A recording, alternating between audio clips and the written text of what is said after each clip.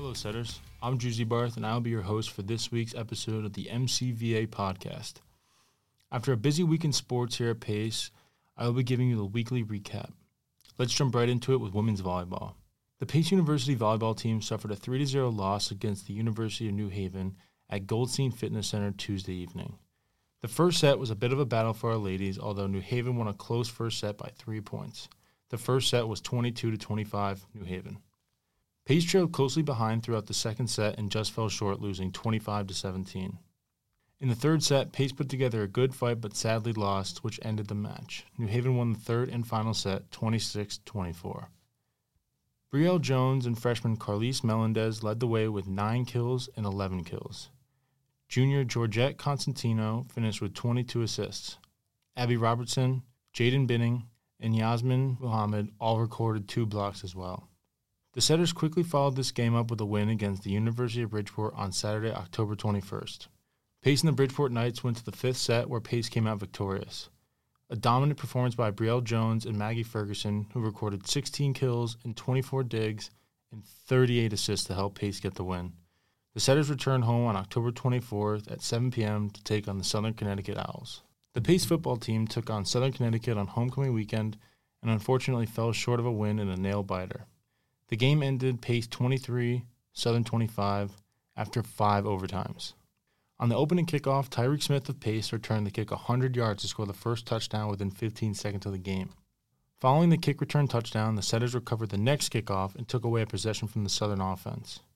A forced fumble by a defensive tackle, Pierce Tuttle, which was then scooped up by defensive back Cade Saunders, put the setters' offense in position to score, making the score 14-0 in the first quarter. With 4 minutes left in the first quarter, Southern Connecticut put together a successful drive on offense and scored a touchdown, now making the score 14-7 Pace. In the second quarter, we saw a defensive battle between both teams where nobody scored in the second. Following the half, the Southern Connecticut Owls put together a long 9-minute drive, which resulted in a touchdown, now tying the game 14-14. In the fourth quarter, we saw another defensive battle between both teams and went into the first overtime after tying in regulation 14-14. Pace and Southern traded back and forth in the first 2 overtimes and then went to 2-point conversions following the second overtime. After 3 more overtimes, Pace fell short and had a devastating loss after a thrilling game. Here are some of Pace's player highlights for the game. Nasir Robinson, running back, totaled 61 rushing yards on 13 attempts. Teddy Harper, wide receiver, caught 3 passes for 38 yards. Josh Takimensa, safety, had 10 total tackles, a forced fumble, and 2 pass breakups. Jalen Johnson and Jerry Mendez also recorded an interception each. The setters look to get back on track this week where they travel to face St. Anselm on October 28th at 12 p.m. And here's Melissa covering field hockey and soccer this week. Thanks, Drew. Hi, everyone. My name is Melissa Lewis, and let's jump right into field hockey. Our setters collected a win against Franklin Pierce University with a score of 4-0 on Sunday. Pace applied some serious pressure to the Ravens' defense early.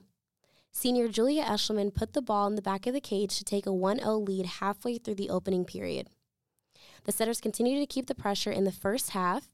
Eshelman sent the ball over to Ann Kopik, who fired a shot past the FPU goalie, extending Pace's lead to a 2-0.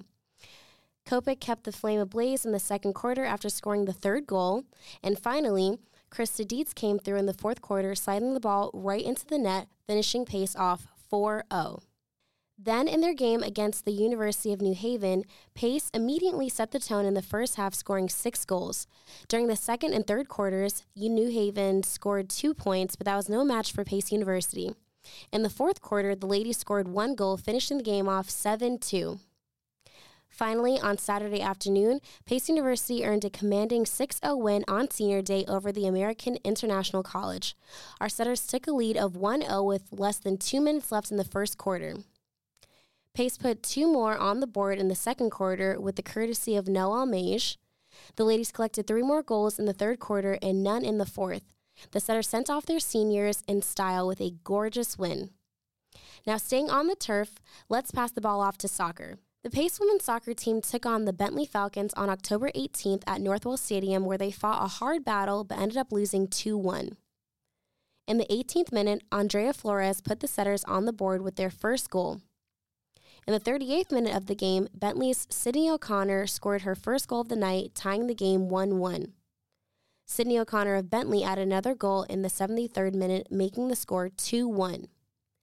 Bentley's goalkeeper recorded 6 saves, which made it difficult for the Setters offense to come back and win. On October 21st, Pace traveled to Worcester, Massachusetts to take on Assumption University.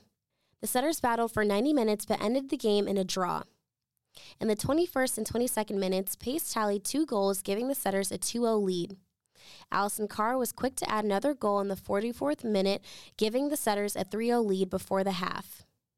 Assumption responded with 3 goals in the second half in a strong offensive performance. The game ended in a tie, and the Setters will look forward to hosting the College of St. Rose on Tuesday, October 24th at 7 p.m.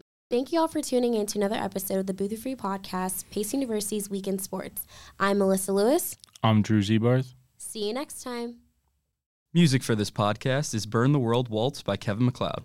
It's available on incompetech.com under Creative Commons by Attribution 3.0 license.